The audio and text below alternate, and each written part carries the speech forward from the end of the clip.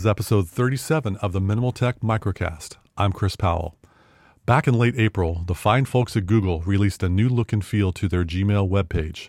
At that time, Gmail users could opt in to enjoy the sparse white page with the usual buttons, links, and icons now relocated elsewhere to be found.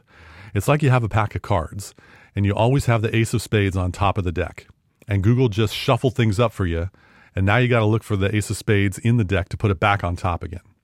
So that option to use the newly redesigned web page is turning official now that we're in July.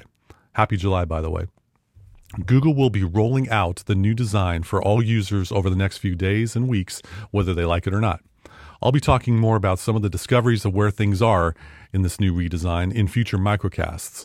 But for number 37, I want to share with you two potentially helpful features that are added to your Gmail web interface. First, Gmail added a snooze button. In your new inbox view, when you hover over a message with your mouse or trackpad, but don't click on it, you'll see four little icons popping up on the right-hand side of your message subject line. The familiar archive, delete, and mark as unread icons are now in peekaboo mode when you hover over the message. I'm sure that will go over well with those of us who have accessibility needs using computers. But they added a clock icon to this list of options.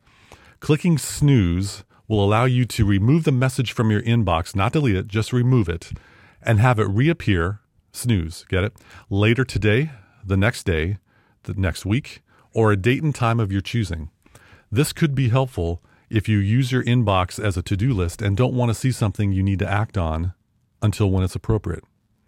Second, and this feature may be helpful for some Gmail folks in some cases, it's called confidential mode. When you compose or reply to a message, you'll now see a small icon that looks like a padlock with a tiny clock in front of it. What this enables you to do is set an expiration time for this message. 1 day, 1 week, 1 month, 3 months, 5 years, you choose. In addition, the recipients of your expiring email may not forward your message, copy or paste the contents, download it, or print your message. Psst, hey Google, you could take a screenshot of the expiring message and save it as a JPEG picture, just letting you know. 2 new features from the fine folks at Google to improve the quality of your Gmail life, coming soon to a web browser near you. Thanks for taking the time to listen. If you'd like to hear more, check out mnmltek.micro.blog.